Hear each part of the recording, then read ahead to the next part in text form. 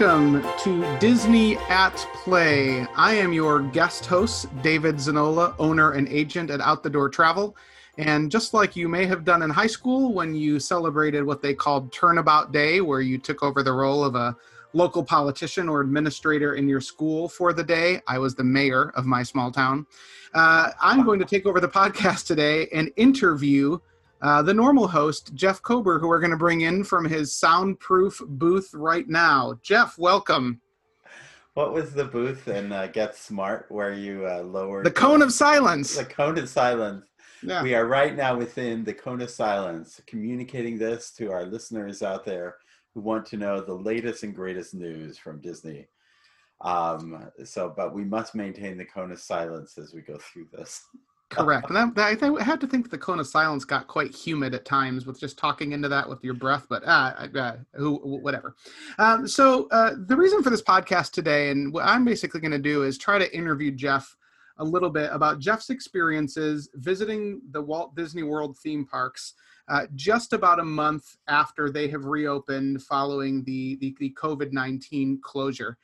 As a travel agent, and those clients and friends of mine that know I know Disney have been asking me a lot of questions about whether or not now is a good time to go and visit the Walt Disney World theme parks. And I typically have to answer with it depends. And the reason I say that is because I think a lot of blogs and a lot of Disney specialized travel agents are screaming to the rooftops about a couple of things about the current Disney parks experience that definitely are good, but what they're unfortunately doing is also not being forthcoming about some of the other areas which might make you hesitate. So I thought, what better way than to ask someone local who knows these parks inside and out about his experiences. So Jeff, tell me a little bit, since the parks reopened on July 11th, you've been able to be back in all four parks. Is that correct? Yeah, no, all four parks and Animal Kingdom several times, Epcot several times, and I think the Magic Kingdom twice. So other than the studios, I've been multiple times to the parks at this point. So yeah. And I just as a little context to our listeners, and I love this format, and I'm glad you recommended it, David. About 2 weeks before the parks opened, I did another podcast called When Should You Go Visit Walt Disney World? And there was a grid with it. We're going to update that grid and put it on a show notes page at disneyatplay.com. It is a little bit of following this, but it is also kind of seeing it from a different perspective and helping guests, helping people out there see whether or not they should pull the lever on going on a vacation anytime soon. So I love this format, and I do want to reference that, but I was surprised when I did that podcast. That was actually a week or two before the parks even open. And so now I just now see it, from another set of eyes, having been to the parks multiple times. Well, and I think what's important about this discussion that we're going to have is to preface it all by saying neither of us are suggesting that you should not visit the parks or you absolutely should. What we think our job here today, and what I'm hoping to bring out as I kind of question Jeff about his experiences, are helping you listening to know whether or not, based on you and your families and your traveling party's circumstances, whether or not this is a good time, throwing everything out there on the table, the good, the bad, and helping you to make that decision. I've used the analogy with a couple of clients who have said, should I go? We hear that the crowds are low. And I say, yes, the crowds are low, but that would kind of be like buying a car just because of the radio. That's definitely an important part, but that's not the only thing to consider. So I actually want to start talking about those positives and what are things that are really beneficial about the current state of the Disney parks right now. And I think first and foremost, Jeff, tell me about your experiences in terms of crowd levels when you've been in the theme parks. So, yeah, the word out on the street has been that the park attendance has been considerably lower. And as I go through each of the parks in my mind, particularly Animal Kingdom and Epcot, they are very low in attendance. It is really a crowd I have not seen in either of those parks of any sort. Now, I will say that the Magic Kingdom, a little bit more, a little brisk. It probably would have been what fall attendance looked like about 25, 30, 40 years ago, 40 years ago, on a off-season day. Um, the studios also at times can be low in attendance, but there are definite times where it looks like the studios everybody remembers. And so, and that's an interesting thing because just in the last 24 hours, they've actually increased options of all four parks. They've increased more options to see Disney's Hollywood Studios to annual pass holders. So I thought that was kind of interesting that really didn't increase options at the other three parks to the pass holders, but they did increase options to the studios. So I think that does play. And I also will say, and I don't want to jump ahead to the point, but hours are going to go down a little in terms of the total hours of the park before they go back up again at the end of the fall, going into the holiday season. And I think as the attendance, well, September has always been a low month for attendance. But when park hours get less, then you do see a bigger spike, no matter how the attendance may have gone down. You do see a bigger spike at the beginning and at the end of the day, simply because now there's a bigger compression of people heading into the park at the same time and leaving at the same time. But the rest of the time, it can be pretty quiet in all of the parks. Well, and I think that's an interesting point to make sure we bring up is I think that we'll actually see that both the positives as well as the things that might give you pause about visiting, they're actually going to be very closely related to each other, right? One plus in that crowds are low is going to bring with it the consequence or the side effect of park hours being shorter. And so I think that's what's important to know is definitely crowds are lower depending on how this podcast ages and when they start increasing capacity and when people feel comfortable coming back. You could listen to this in 2 months and things to start to really be moving closer towards holiday season crowds. We don't know, but the bottom line is that all experience seems to indicate that crowds are much, much lower, like noticeably, not just like a very slow morning, but you will see many pictures. I know Jeff and I both follow a lot of blogs, and you'll just see some fantastic pictures that photographers have to be loving, where they're getting photos of landscapes and just areas that Disney photographers, I mean, including yourself, you take a ton of pictures just like I do. Yeah, no, I do. And all 50,000 empty streets. All 50,000 photos are being reviewed at this point, and that is not a stretch number.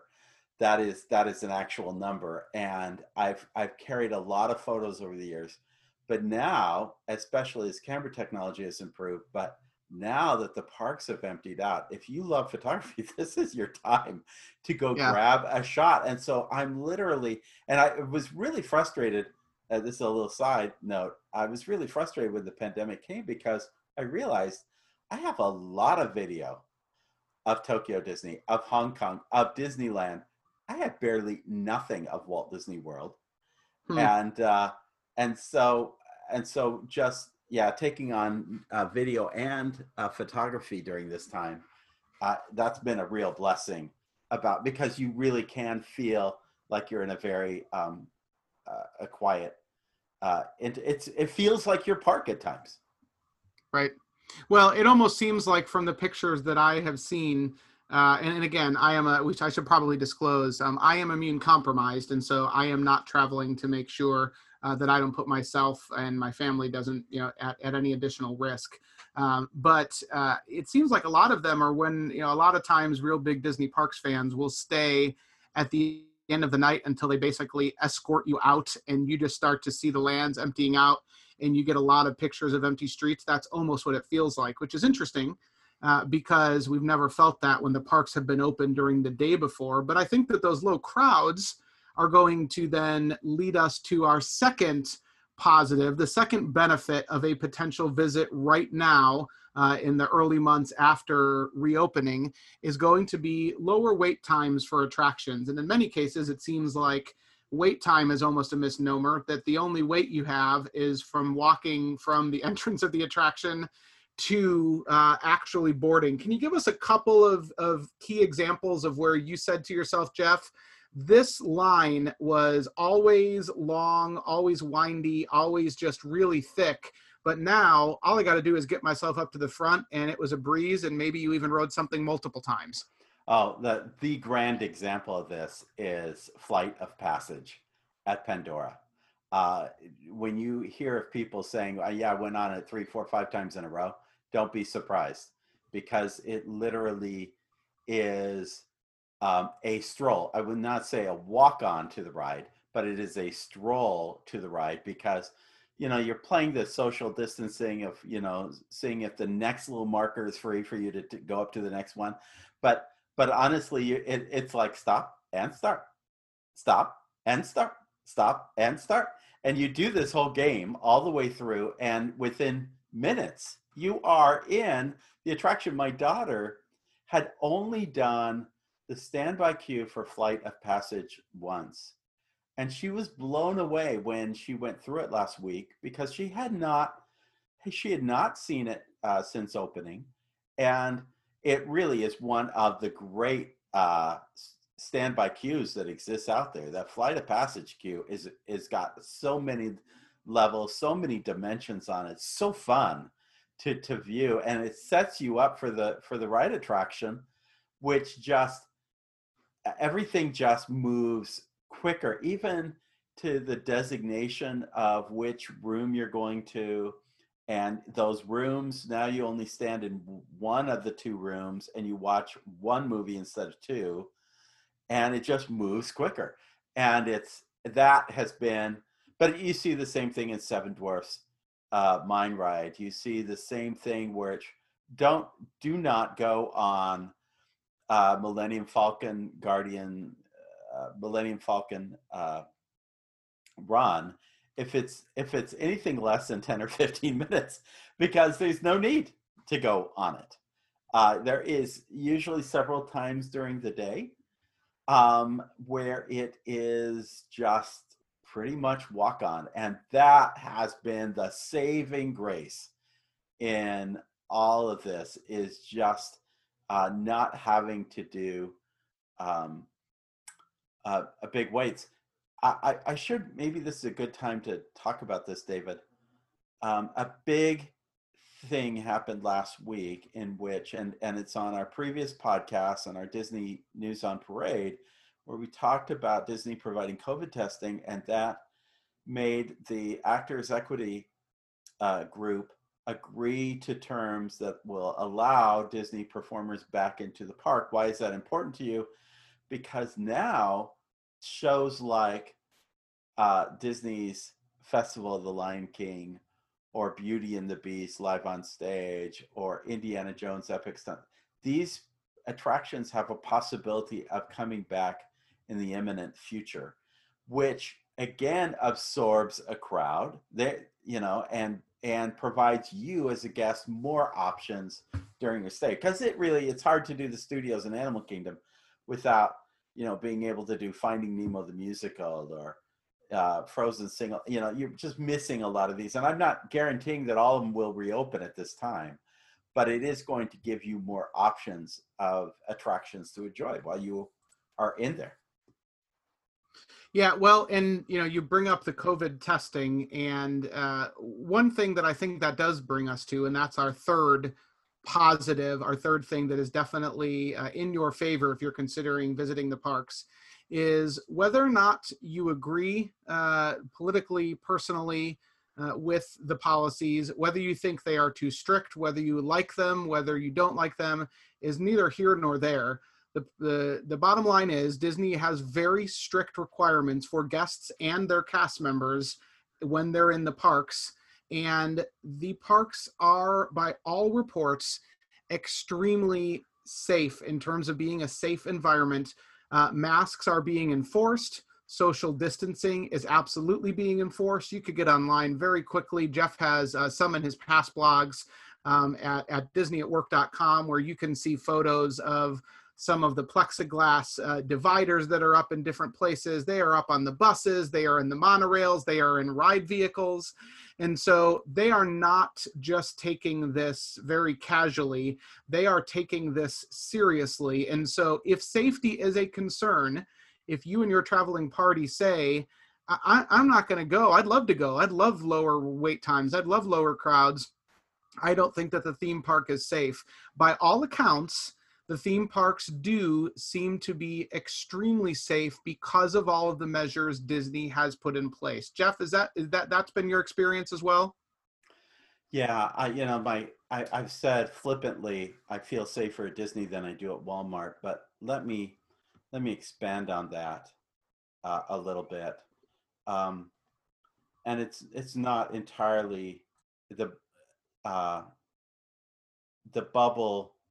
The bubble is strong at Disney in terms of their intent to provide you the safest experience possible. Is it perfect? No, but it is impressive. And I may do another podcast on this, but my wife, who has been to the park several times, finally managed to get our autistic son to go to a park. And the park uh, that we got him to go to with a mask on, being autistic, was SeaWorld. And my wife wasn't there for more than an hour and a half, 2 hours, where she was ready to leave that park. There were too many people who were not abiding by the policies put out by the park, but somehow they had kind of, at SeaWorld, it doesn't count here. You can do what you want. Almost felt like almost felt like there was a, a second message being sent out to everybody that you didn't have to do what was expected. You do not get that experience at the Disney parks. Some try to do it a little bit at Disney Springs. And Disney's really clamped down on that, particularly by saying, you know what, if you're going to get a drink, you're going to stand there and before you take your mask off, or sit down and drink that drink or eat that food. You're not going to walk around doing the munchies or sipping on things as you walk. So they've been very clear about the expectations to guests. And by and large, I have seen guests really abide by those policies. I really have not seen the kind of stuff that you now see on YouTube where people put up a fuss or anything of that nature. It has been, I'm sure it will happen, or it has happened, but it is a tight bubble. Now, I will say this, particularly for groups. I live here, so I don't deal with the idea of travel to and from Orlando. But I live in Orlando, and I'm very comfortable with living in Orlando in this period of COVID. Most of the cases are down in the Miami, Fort Lauderdale area. That's not to say we don't have issues throughout, but Florida would not be the hot spot it were if it were divided into two states, and I lived on the north and Miami was on the south. It's a different thing here compared to other parts of the state. That's another conversation. But where I was going to go with this is, I understand the people who have concerns about getting on an airplane and doing that. And my wife has flown. I have not flown since this began. My wife did fly up to DC to see our grandchildren. She was able to catch a JetBlue flight where she had 10 rows free to herself in the back of the plane. And really, not only are fares low, but the number of people, if you kind of look and plan your flight, you can get, kind of that seat very separated from others if you take the time and you're willing to be flexible to that. But I was going to say, really, for those who are south of the Mason-Dixon line, there's no reason why you just don't jump in your car unless you got a terrible running car. Gas up, get in your car, and drive on down. Stop at Chick-fil-A on the way. But other than that, at a restroom to, take a break very quickly. But you can avoid a lot of that travel COVID issue. You get here, order your groceries to be brought to your room. There's a lot of things you can do to, because while the Disney bubble is pretty good, it's not always great outside the Disney bubble. But there are things you can do to address those bubbles. And if you're, if those are the issues that impact you, there are options available to you. Well, and I think that's all good and reassuring to hear. And again, I always want to throw disclaimers in, because as you mentioned, this is a very tricky topic for a lot of people, depending on where you live and what the cases are and what your thoughts are about safety requirements and all of that. Jeff and I are not taking a stand on those either way. We're just trying to help kind of say, from somebody not only local who can give us a perspective of what Orlando is like, but then compare that to being in the parks before COVID to now being in the parks multiple times after, at different times, both in the early days as well as recently in a month after. So I think if I was to summarize before we move on to negatives, that if you are interested, there are definitely 3 positives of visiting right now or in the near future, and that is lower crowds, lower wait times, and things have been kept fairly safe. But if that is all that we focused on and that is all that we broadcast, we are not giving you a clear picture of what else might impact your trip. Some people may think the things we're about to discuss are not as big of a deal. And again, that's why you have that choice.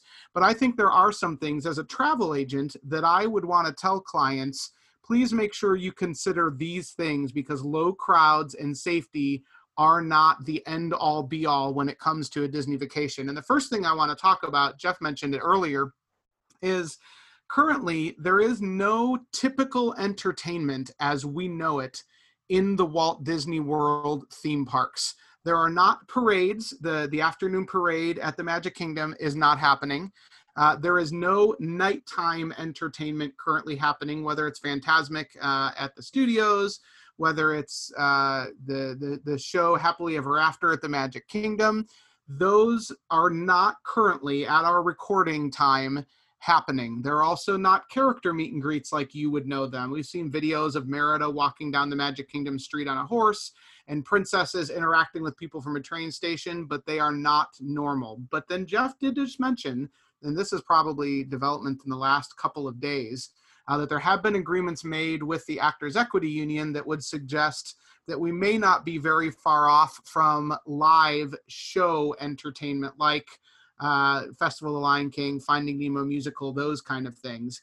Jeff, tell me a little bit about being somebody that have visited the parks as much as you do, both with your wife, your children, clients, all of this kind of stuff.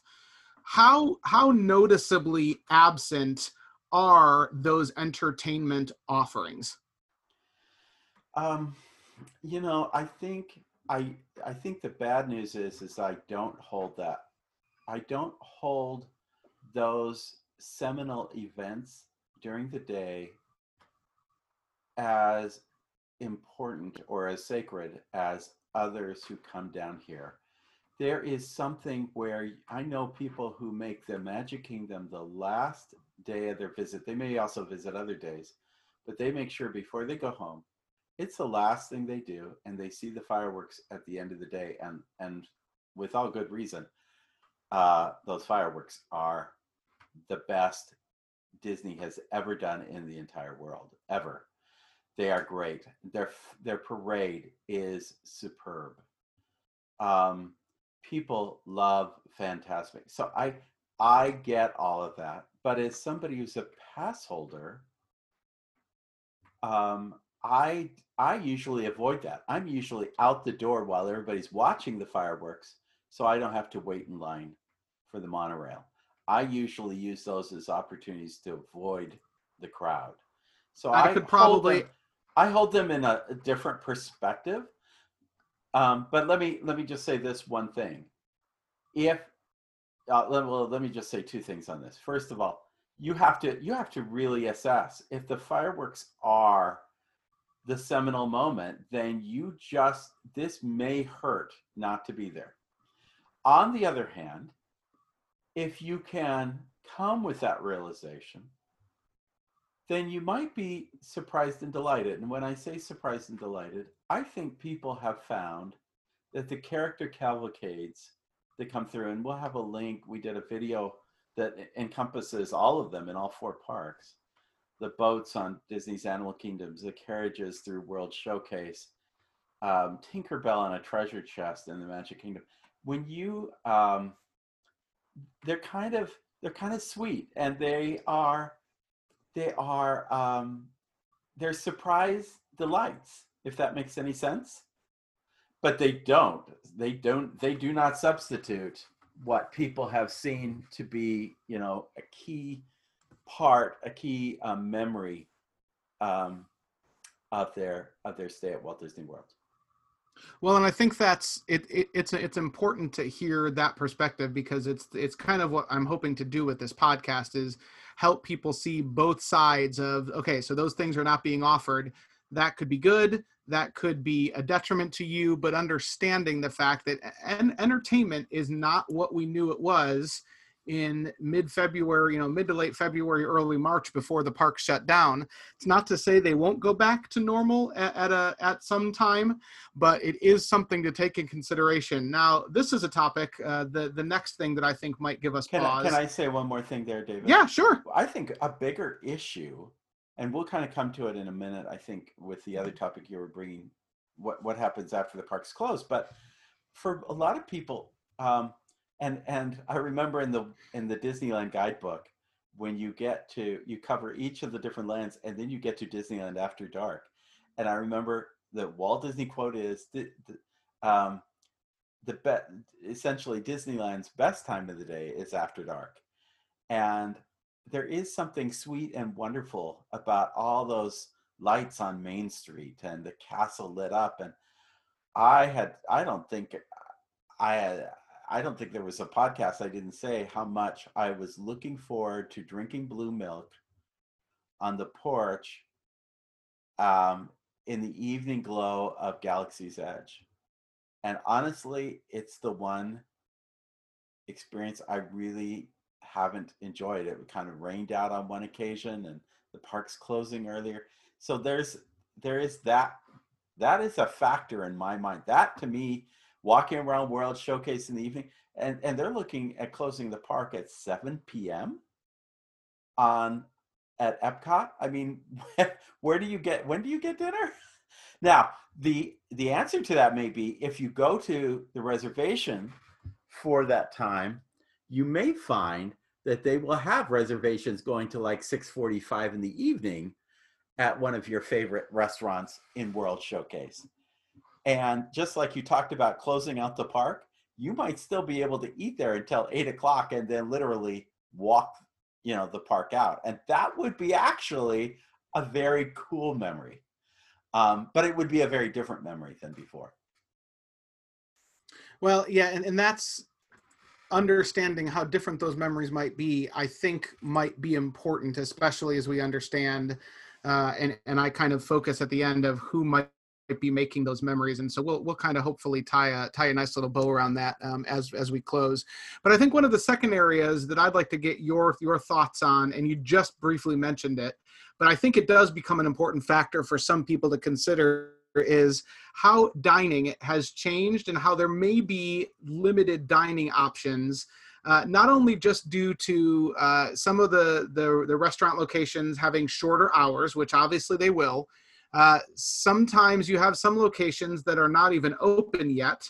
And when you stack that on top of the social distancing requirements, a restaurant, I don't know why, but I always think of a really crowded restaurant like Pecos Bill's in the Magic Kingdom, or even Pinocchio's Village House, right? Those are always crowded. They can't be as crowded. They can't let as many people in. And yes, right now, there may not be a lot of people to really pack those places, but dining is going to be a different experience in the parks in terms of availability. Everything has gone to mobile ordering, but you might not be able to as easily find food on a very short notice as you would have before. But then one of our discussions off air that we were having shortly after you visited and stayed at Wilderness Lodge yourself was that it wasn't necessarily the park dining that had kind of surprised you as being problematic. It was actually the dining options at the resort that was problematic. And I think that's something that's important for people to hear about. Can you share with us what kind of troubles or difficulties you had in terms of getting dining when you needed it at Wilderness Lodge? Yeah, well, yeah, let me back up to the parks first of all and talk about this dining problem. Good news is, if you want your Dole Whip, it's not only available, it's available on mobile order, and it's going to be available to you. Great. What if you'd like a sundae at the corner ice cream parlor on Main Street? Yeah, sorry, it's closed. No, closed. The whole day closed. Now, I suppose that hand scooping ice cream is more of a COVID problem than holding dish underneath a soft serve machine. I don't know what the thinking there is, but it doesn't seem to me to be that different. Whatever has happened, it's that for a lot of people, getting that ice cream sundae on Main Street is a big thing. Or going to Cinderella's Royal Banquet Hall, which is currently closed, or Chez de France, currently closed. There are some really big, important dining places that people love to go in the parks, and they're closed. So make sure you look at that before you go. If dining is an important option, boy. Now, on the other hand, I talk about my experience, for instance, at Skipper's Canteen, and boy, I was seated in a room with 2 other parties, and it just felt like you had the place to yourself. So that was the cool news. It did not feel like they were trying to get you out of there. It was very, it just, and in the heat of the day, it was just wonderful to be able to just cool off and chill and not worry about people being too close to you and so forth.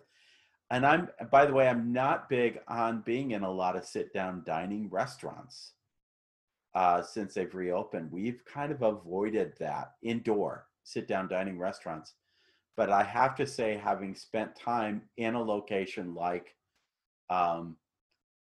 Skipper's Canteen, I'm very comfortable with that.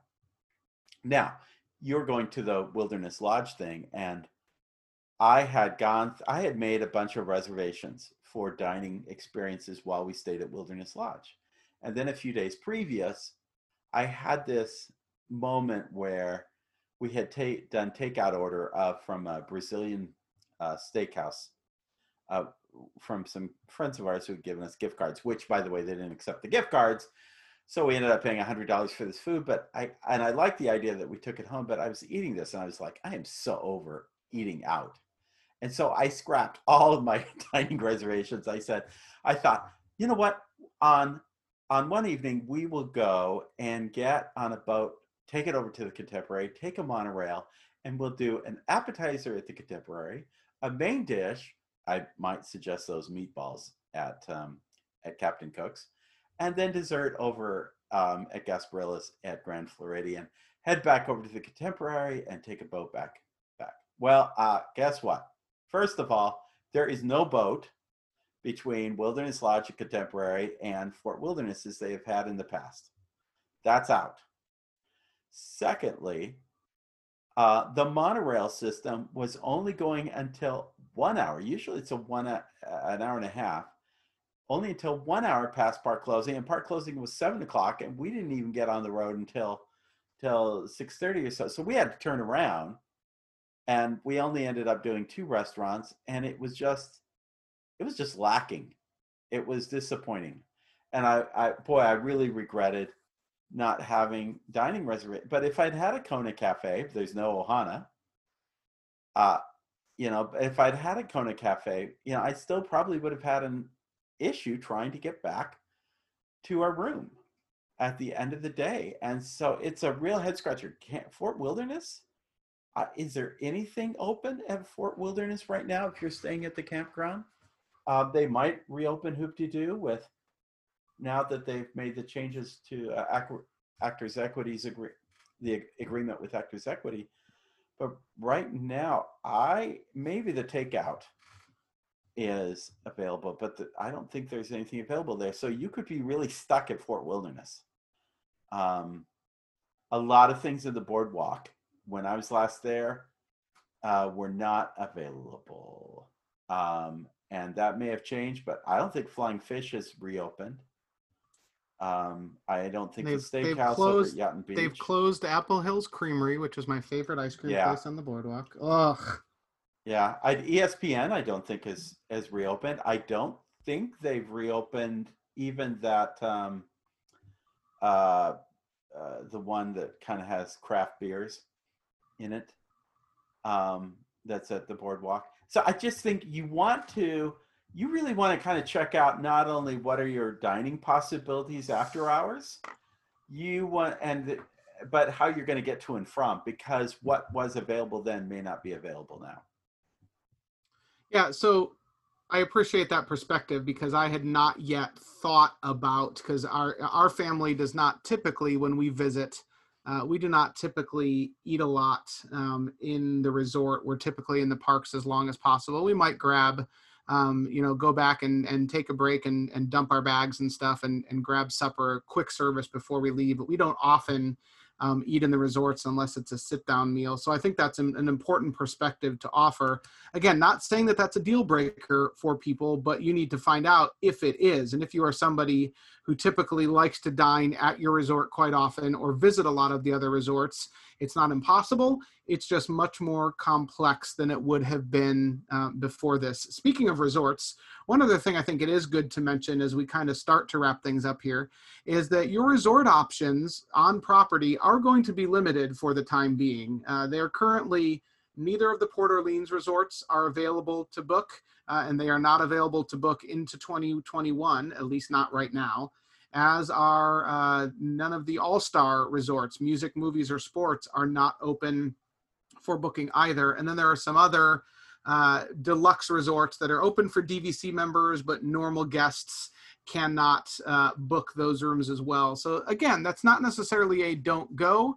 That's just if you are a fan that's been a lot and you say, I will only ever stay at this place, you might need to look otherwise when you are staying on property until they start to get back to closer to full capacity.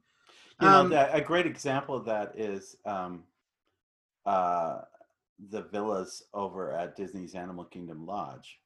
And you could stay over at the villas, but you don't have current access to Jumbo House. Isn't that correct? I believe that's accurate, yes, but things keep changing all the time, so I'm not 100% certain. But and then some of the restaurants aren't available either. Sanaa is, but Boma isn't. So and then one of the other aspects of this is, so with the parks closing early, what are you going to do in the evening? If you figured out a great dining reservation, great, you can make that an evening of dining, and that's enjoyable. I love going back for a swim. That said, I noticed that there are a lot more swimmers in the evening because there's nothing else to do. So everybody's piled into the pool. And if you're anxious about that COVID thing, now also during the day, we decided to go to the studios like 2:00 in the afternoon or just before the 2:00 thing for obtaining boarding passes. So we enjoyed the morning over at the pool at Boulder Ridge, and it was great. I mean, we practically had the whole pool to ourselves. It was quiet. It was great. It was great conversation time between my wife and I. It was just a great moment. So you just have to kind of rethink where and how you want to spend your time to making sure that, again, maybe the answer is getting some groceries. If you're staying at a DVC resort, getting some groceries and just cooking there and having those groceries delivered to you. So there's ways to do it, but it is a different approach than probably. And if you're someone who likes, no, I've got to have this, I've got to have this, I've got to have this, then you probably are going to end up at some frustration points along the way.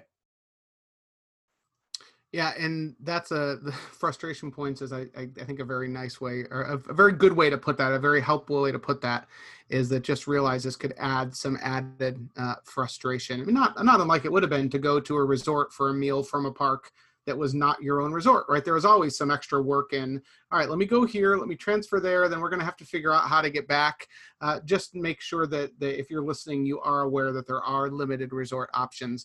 And I think the last thing that Jeff actually just mentioned was the fact that those shorter park hours could impact you. So I wanted to again wrap all of this up, and from your perspective and my perspective, I wanted to give at least my advice when somebody comes to me, and it's very important to me when a client comes to me that I am straightforward with them and I am honest with them about what I think is going to be best in their situation that they have to decide. But again, making sure that I am pulling back the curtain of the great and powerful Oz, that I tell them everything that's going to be involved with a visit to Walt Disney World right now. And my response, and Jeff, I want to hear yours too, because yours may differ from mine. I would tell people, if you are a frequent visitor or you are somebody that feels like you know the parks well, and you go once a year, once every couple of years, this may be an ideal time, especially if you are a family and people in your family, whether it's the age of your kids or the age of the people in your family and you're all adults, and attractions are the priority for you. And you say, we want to go because like an after hours event, we want to take advantage of ridiculously low wait times, then this is absolutely a time you should consider discussing with your family to go. However, on the flip side of that, my advice would be, if you are new, you've never been to Walt Disney World, or if this is what I call a once in a trip. So this is our only trip with the grandparents and all of the grandkids, or we only go once every 5 or 10 years. You may want to consider holding off on that, also because it's not any cheaper to go right now. Currently, at the time of this recording in the middle of August, they are not offering any discounts for the rest of the fall. That's not to say that may change, but you are paying the same price for much more limited options in some areas. And so whether or not you go is not a cookie cutter answer for everyone. That's how I am advising clients. Jeff, are you on board the same way there, or do you look at it a little differently? In many ways. The other day I asked my good friends, the Scallies who had stayed at Bay Lake Towers and our DVC members, on a scale of 1 to 10, having just spent a week there, would you do it again? And they put it as an 8. And I thought that was pretty remarkable because they really like certain things to happen on their trip. They really like staying at certain places, eating at certain restaurants, doing certain activities. That itinerary was interrupted for them, but they still managed to find an 8 out of this. People,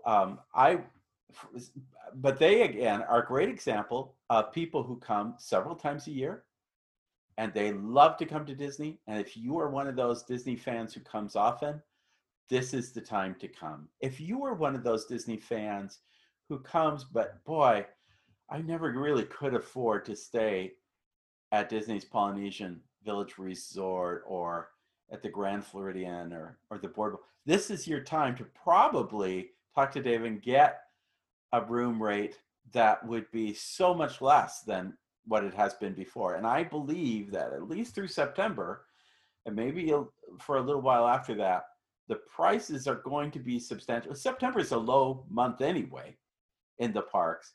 This could even be more. For those who do that with kids, you know, you only go for a short weekend, long weekend with the kids, or you only go during the summer with the kids. Well, for many of you, your kids are now on online school. And the incentive may be you do your homework. And as soon as you've done your schoolwork, we're out the door to the park.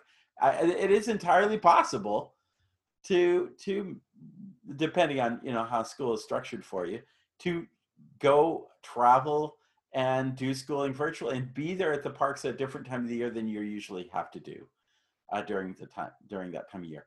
this is what I would tell everyone though, is especially for those who look back on 5, 10, 15, 30 years of memories at Disney, and you have certain things that come to mind. And it's been, we always loved doing this, and we always got a Dole Whip, and we've always tried to see Hoop-de-Doo, and for those who have, their story of Disney is built on certain things they do. This is not necessarily your trip. However, if you can be flexible, I will assure you that as you look back on all your memories, you will look back and say, oh, remember 2020 when there was nobody in the parks and everybody had to wear a mask and all the craziness of that? That was so different. You will probably walk away with more memories from a stay this year than, honestly, than from any other individual stay as you look back on the rest of your visits over the years. So it will be different, but different sometimes offers new memories you hadn't planned on, and that's not so bad. Yeah, well, like you said, I think what becomes important, and if you are interested and you have never been, or you've been often and you want to get some more information, again, as we mentioned earlier, I am an agent and owner of Out the Door Travel. And one of the things that my co-owners and our agents do, like, we want to simplify that process for you and make that a little more stress-free.